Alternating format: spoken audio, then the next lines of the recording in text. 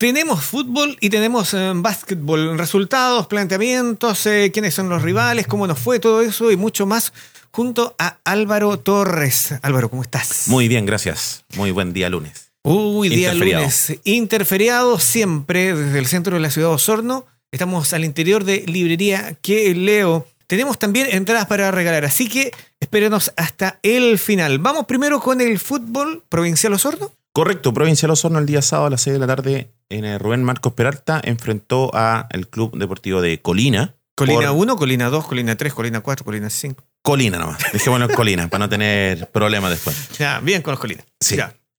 Mira, un partido bastante entretenido. El primer tiempo fue para Provincial Osorno casi en su totalidad. Muy bien jugado.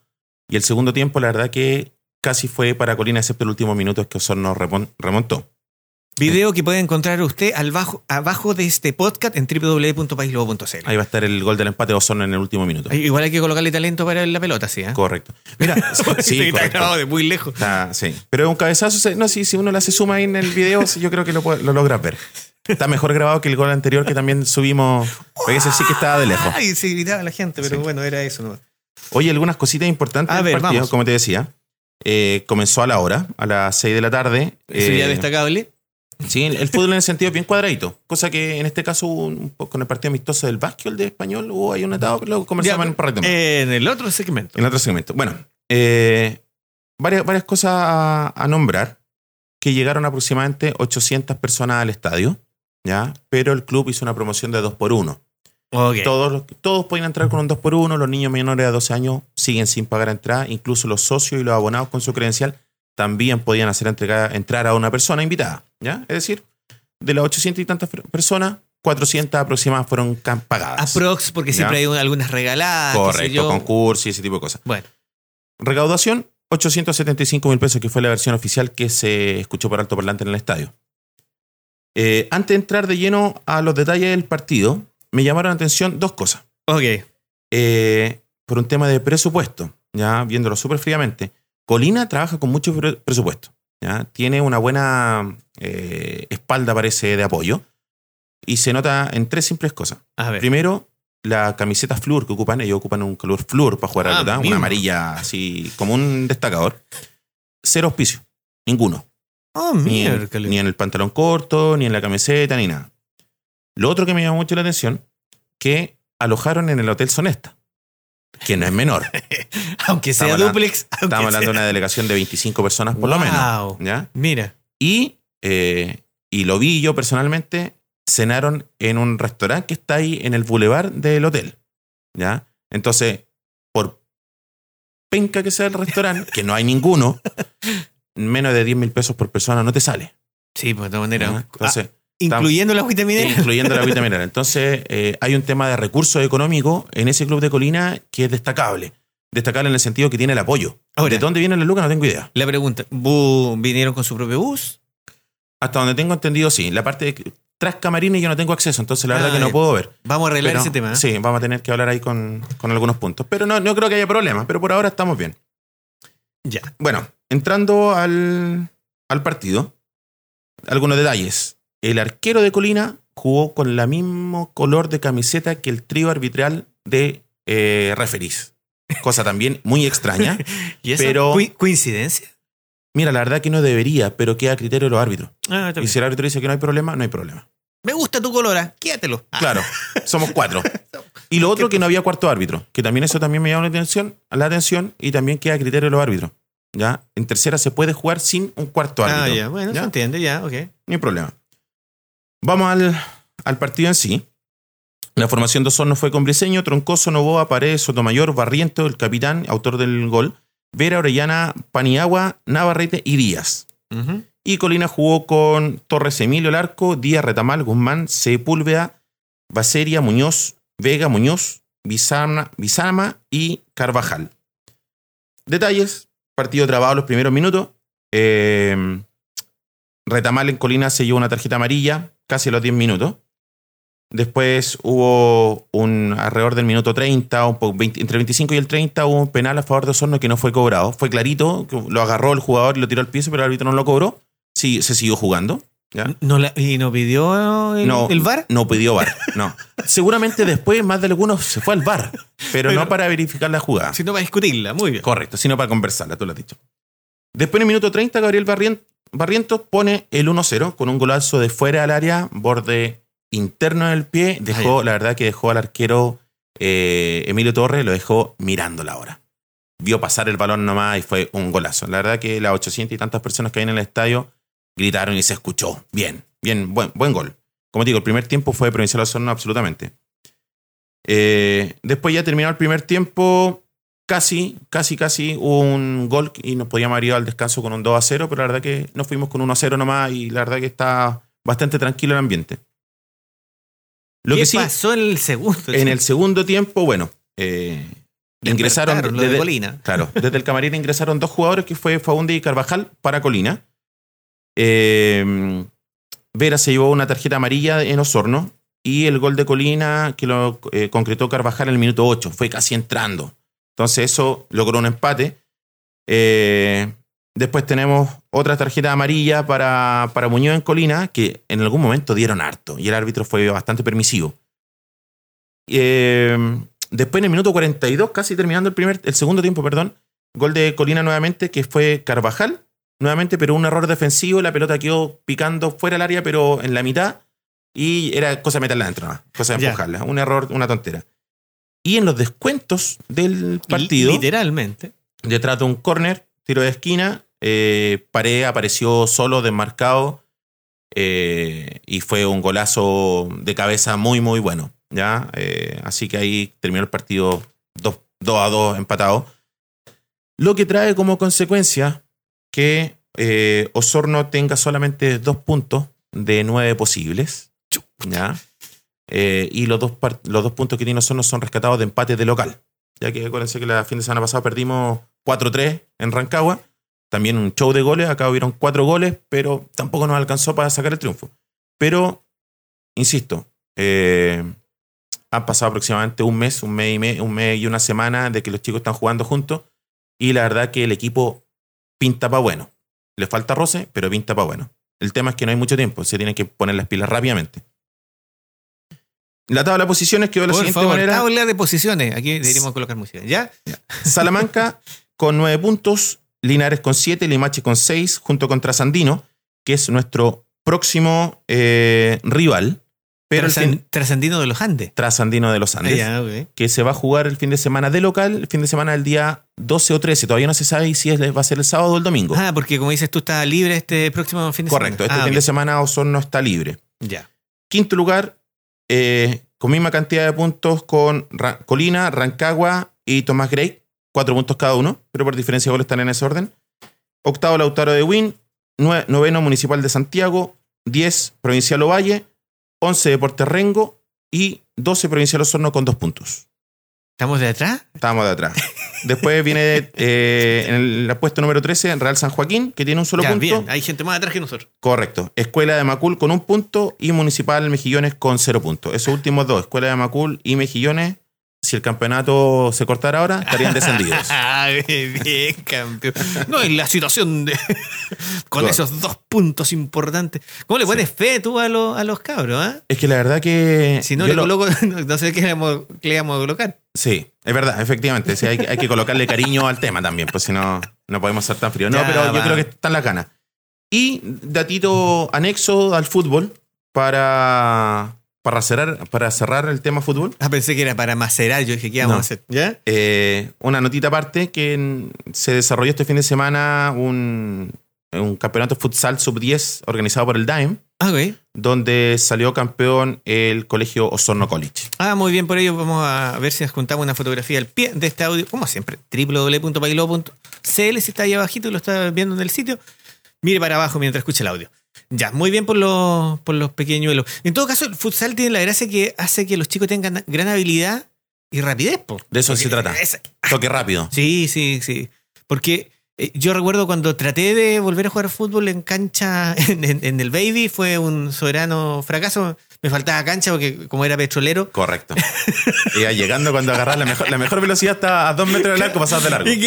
¿Te acuerdas tú antiguamente? Grandes ídolos como Patricio Yáñez eran carrileros. Sí. Entonces, a uno lo hacían jugar el de tele, a ver, pícalo, no, claro, entonces yo ahí de la mitad de la cancha adelante, mis únicos 40 metros los corría a todos los velocidades. Y una vez por partido. Claro, hay que subir 2 veces por lo menos, hombre, no, nada más, pero en la cancha de baby no podía hacer eso. No. Empecé a agarrar vuelo, se te acabó la cancha, es una pena. Oye, bien por la esperanza, vamos, Osorno, que se puede. Yo me estoy riendo, alguien tiene que hacer el malo de la película aquí, pero llevamos 2 puntos, vos cabrón, vamos a empezar a acomodarnos. Correcto. Ahora, igual llamativo lo que mencionaste de Colina con el despliegue económico, el pago del hotel, el viaje, el bus, la comida. ¿Ah? Yo creo que detrás de eso hay, bueno, deben haber empresas. Hay Colina 1, Colina 2, claro. Colina 3, Colina. ¿De dónde viene el dinero? No sé, pero no hay auspiciador. No hay camiseta. Camisetas con luz prendida, ¿verdad? Sí, además, están gastando luz todo el rato. Con LED. Ya, vamos a lo otro que nos convoca, donde tenemos entradas, tengo entendido, Básquetbol, la Liga Saesa. Ya, Liga Saesa de Club Deportivo Osorno. Ya. Hasta tú dudas cuando digo. Ya, vamos. No, Club Deportivo Osorno, entonces, que este fin de semana se enfrentó con San Francisco de Castro. Ya. ¿Verdad? Estuvieron de visita. Entretenidos partidos, ¿verdad? Estuvieron súper peleados en algún momento el partido. De las 4 categorías en juego, 3 categorías fueron con triunfo. Y la más pequeñita, la sub-13, no se logró el triunfo. Estuve hablando ahí con algunas personas del club y me decían que el planteamiento de San Francisco de Castro fue tan extraño que los chicos que están acostumbrados a jugar de una forma no lograron entenderse ellos mismos. Recuérdense que el fin de semana pasado la sub-13 dio una paliza a la Unión. Sí, no, sí. 100 puntos contra 20 y tantos, creo que había sido. Claro. Y ahora perdieron 55-46. De cierta forma, ¿qué es lo que quiere decir a estos chicos? Sub-13 ganas con 100 puntos de diferencia o 80 puntos de diferencia, te crees el dueño del mundo. Exacto. Y te pillaste con el equipo contrario que te juega y te gana, te baja los humos. Y eso es sumamente bueno para el deporte. No, sí. Mira, lo conversamos con alguien que pasó a dejar acá las entradas. Llegamos a la misma conclusión. Y es un problema de cultura. Rápidamente, los primeros triunfos, especialmente cuando hay ventaja, cuando todo el mundo dice, bien, está para otras cosas, empiezas a trotar, bueno, estoy usando una palabra del fútbol, pero empiezas a trotar la cancha, qué sé yo, a ganar con lo medido. Aquí. Un poquito de displicente. Claro, no importa, lo recuperamos, no importa, claro. Pero después se te pasa así la planadora y te encuentras con estos resultados. Bueno, creo que es bueno. Yo también estoy de acuerdo con que lo bueno de perder es que puedes mejorar. Correcto, eso es lo bueno. Bueno, entonces, como te decía, sub-13 se perdió. Y según los que viajaron, los que estaban ahí en el estadio, en este caso, en el gimnasio, lo perdieron los osorninos. No es que lo hayan ganado los castrenses. ¿Qué mirada aquella? ¿Ya? Detalle, sub-15 ganó 75-31. Bien. También una buena diferencia. La sub-17 ganó 61-45. También hay más de 20 puntos. Y el adulto, que estuvo súper complicado el partido, me comentaban, que estuvieron ahí punto a punto harto rato y se definió en el cuarto, literalmente. 91-88 triunfo para los Toros de Osorno. ¿Ya? Y una jugada en las redes sociales del Club Deportivo Osorno. Hay algunos videos que en los últimos 20 segundos hay un lanzamiento de Marcelo Hernández, que a todo esto tuvo que jugar los 40 minutos. El Chero Hernández jugó los 40 minutos, ¿ya? Que no es menor. Porque hay que pensar también que está en la banca en la sub-15 y sub-17. Entonces está todo el rato metido dentro de la cancha. Sí. Y se ganó al final un lanzamiento de Marcelo Hernández. Se empató a 88. Contragolpe de Castro, en este caso de San Francisco de Castro.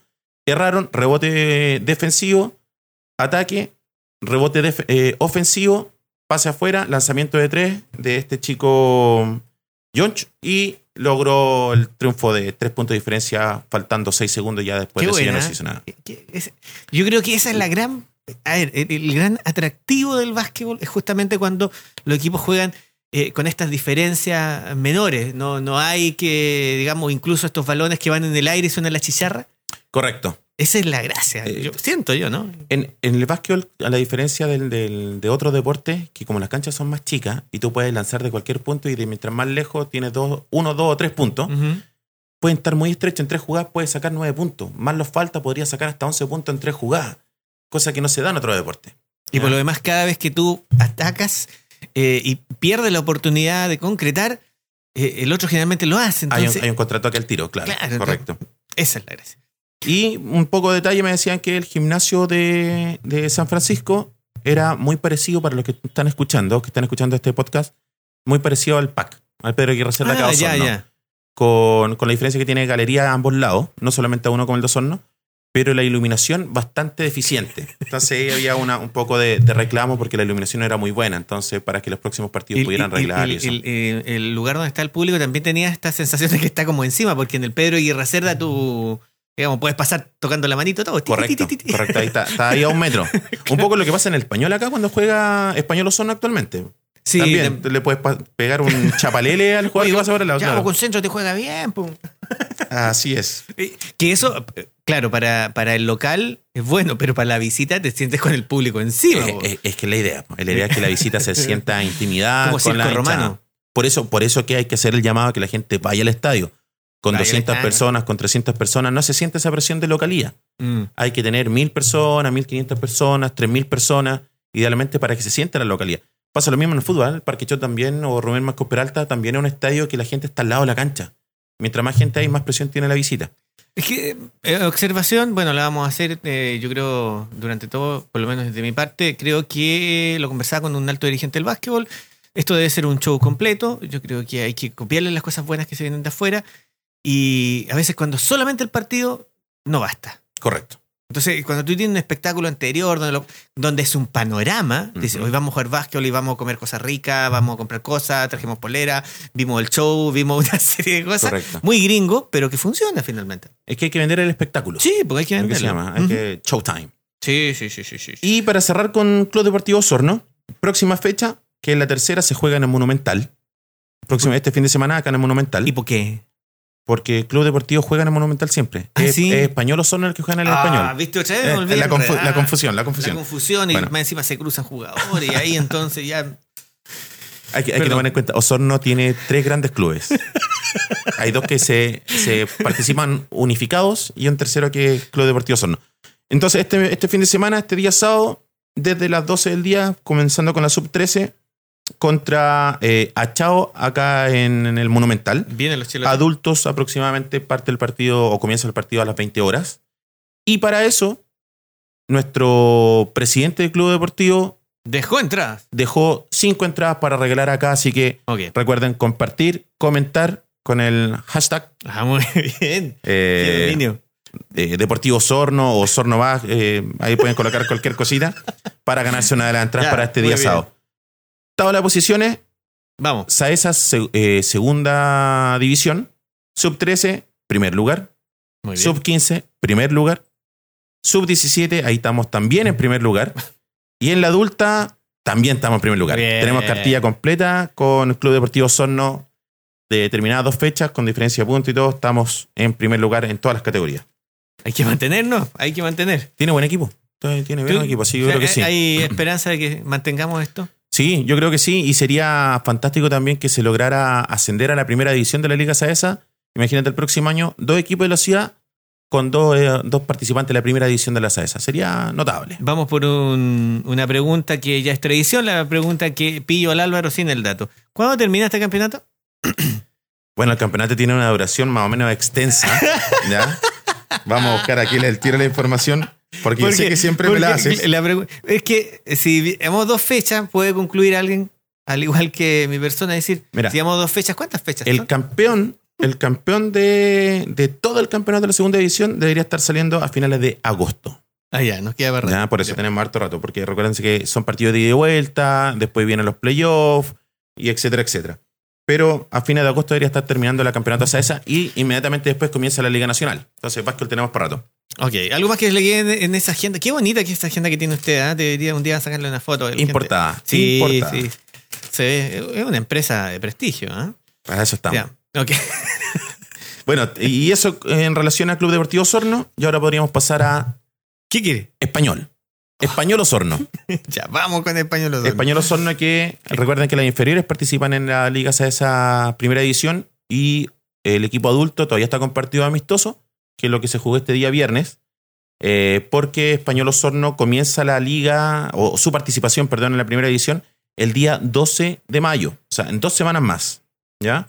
Y ese partido va a ser contra Escolar Alemán. Ya se han encontrado en partido amistoso, han estado súper parejos, pero el primer partido oficial por la primera división va a ser el 12 de mayo. Español Osorno se enfrentó este fin de semana con Puerto Varas, ¿ya? En un partido amistoso, español adulto me refiero, donde los visitantes se llevaron el triunfo por 10 puntos de diferencia, 81-71. La verdad, poquita gente en el estadio, 150 o 200 personas, no creo que más. Hablan de entradas pagadas, porque siempre hay gente, como comentábamos, que van en familia, a lo mejor pagan una entrada, etc. Pero poca gente, pero la verdad que el espectáculo como tal no fue muy bueno, ¿eh? Fue bastante malito el partido en general. Ambos equipos jugaron bastante como desanimados, por decirlo de alguna forma. Así todo, los jugadores que más pusieron puntos, los que más embocaron el balón dentro del aro en Osorno fue Rodrigo Muñoz y Juan Fontena, 16 puntos Muñoz y 17 puntos Fontena, que yo creo que los primeros 2 cuartos Fontena erró harto. De hecho, se notaba ofuscado en la cancha. Lanzaba y no entraba, no caía. Se le había cerrado el aro a Español. Ah, ya. Yeah. Sí, como dice un amigo, le pasó a Español Osorno lo que le pasa normalmente al equipo de amigos que se llama Clínica Las Quemas. Ya un grupito de amigos que jugamos básquetbol que normalmente en el laboral se nos cierra el aro. Y no logramos concretar. Eso es una tontería que uno debería superar, ¿eh? A mí me ha pasado también. Para que tú sepas, yo jugaba básquetbol, pero a mí recuerdo que me estaba riendo porque uno de repente se quema, que uno la tira así, y ahora sí me concentro, y empezáis a quemar y después no hay caso. La tira jarrones, todo lo que... Nada entra. De hecho, hubieron un par de lanzamientos que la pelota saltaba, o sea, ni siquiera para un rebote, lejos. No, sí fue extraño el partido. Pinatra, ya, sí. ¿no? Ya. Y en Puerto Vara, Cruces marcó 39 puntos, así que un buen resultado. En cuanto a los jueces y árbitros, juez está Manuel Rosas, y el árbitro Pedro Quijada. Y ahí el juez don Manuel, ustedes lo van a ubicar, uno bajito de barbita que siempre está ahí en la esquina de los partidos. No, se enfrascó ahí unas discusiones con el entrenador de Puerto Vara, le reclamaba por todo, le mandó unas técnicas, después unos reclamos. Cosas de gajes del oficio. Pero mi amigo Manuel es de mechita corta, así que... Me tenía aburrido. Sí. Pero bien. Cosas del básquetbol. Ándate. Correcto. Mira, Correcto. Yeah. Un poco los resultados de cuarto por cuarto, para que se note la diferencia. El primer cuarto lo perdió Osorno por 9 puntos, 11-20. El segundo cuarto fue 20-21 en contra de Osorno. Tercer cuarto, ahí despertó Osorno 24-16, ganó ese cuarto. Y al final del partido, el cuarto tuvo una diferencia de 5 puntos, 24-19 a favor de la visita, lo que hace un total de 10 puntos de diferencia al terminar el partido. Cualquier información en relación a la Liga Saesa, los que tengan Twitter, busquen @Liga Saesa y tienen absolutamente todo. La tabla, las próximas fechas, los puntos, los goleadores, etc. Y nota al margen, un poco para cerrar con Español Osorno. La sub-13 dentro de la tabla general. La sub-13 está en primer lugar, la sub-15 está en sexto lugar, la sub-17 también está en séptimo lugar, y Español adulto está en ninguna posición porque la liga comienza el día 12. ¿Ya? Y finalmente, como dato de refuerzo, Francisco Tachuela Bravo se incorpora a Osorno Básquetbol, ¿ya? Para que se entienda. Lo trae a Osorno Básquetbol para jugar la Liga Nacional, pero va a estar en juego de la Liga Saesa por Español Osorno. Ya, junto con Fontena, con Muñoz, con Sepúlveda, con Chenoni, que van a ser parte del equipo. Y debería estar llegando el día 2 de mayo. O sea, está a mediados de semana. No sé si jugará el fin de semana o no. ¿Vas tú a buscarlo como siempre a todos los jugadores, no? Vamos a ir a lo mejor para la bienvenida. Podríamos hacer una bienvenida. Podríamos hacer una cosita. No, pero la idea es que el Tachuela, gran conductor, muy buen conductor, gran de jugador, porque el Tachuela es... Mira, la verdad que no es bajito. Tiene unos 71, unos 72 creo, pero dentro de la cancha es el más chiquitito que se ve. Pero está dentro del promedio de estatura de todos, ¿no? No, pues yo mido eso y por prensa he bajado y que le llegó el ombligo. Claro, sí, eso pasa. Eso pasa. Entonces, eso es un poco lo que tenemos con reporte del básquetbol y del fútbol. Del fútbol. Muy bien, pues, Don, bueno, lo dejamos libre para que disfrute de ahí sus actividades de preparación. Mañana, hoy día ya, o a esta hora que estamos, que son alrededor de las 5 de la tarde, por decir alguna cosa, usted ya entra en un periodo de reflexión por el Día del Trabajador, ¿o no? Tengo entendido que usted tiene esa costumbre. Sí, tengo que entrar a meditar. Claro. Voy a tomarme el día. Tiene unos libros seleccionados, tengo entendido que repasar unos papers. Sí, tengo que preparar el fin de semana del deportivo. El próximo fin de semana lo tengo que preparar muy bien. Ya, entonces, claro. Sí, tengo que concentrarme. Concentrar. Entonces, ahí lo pasamos a buscar. Pedimos un Uber. Claro. Don Álvaro Torres. Amigo mío. Nos reencontramos entonces, ¿qué día? La próxima semana yo creo que... Misma hora, mismo canal. Mismo canal, y el podcast va a estar en las redes sociales dando vuelta para que no se lo olviden, escuchen, lo vean. Recuerden hacer un like, compartir modo público. Es súper importante que lo compartan en modo público. Nuestra productora nos reta que no lo hacen y después no los encuentran. Correcto. Álvaro, y hay 5 gracias. entradas. Chau. Chau.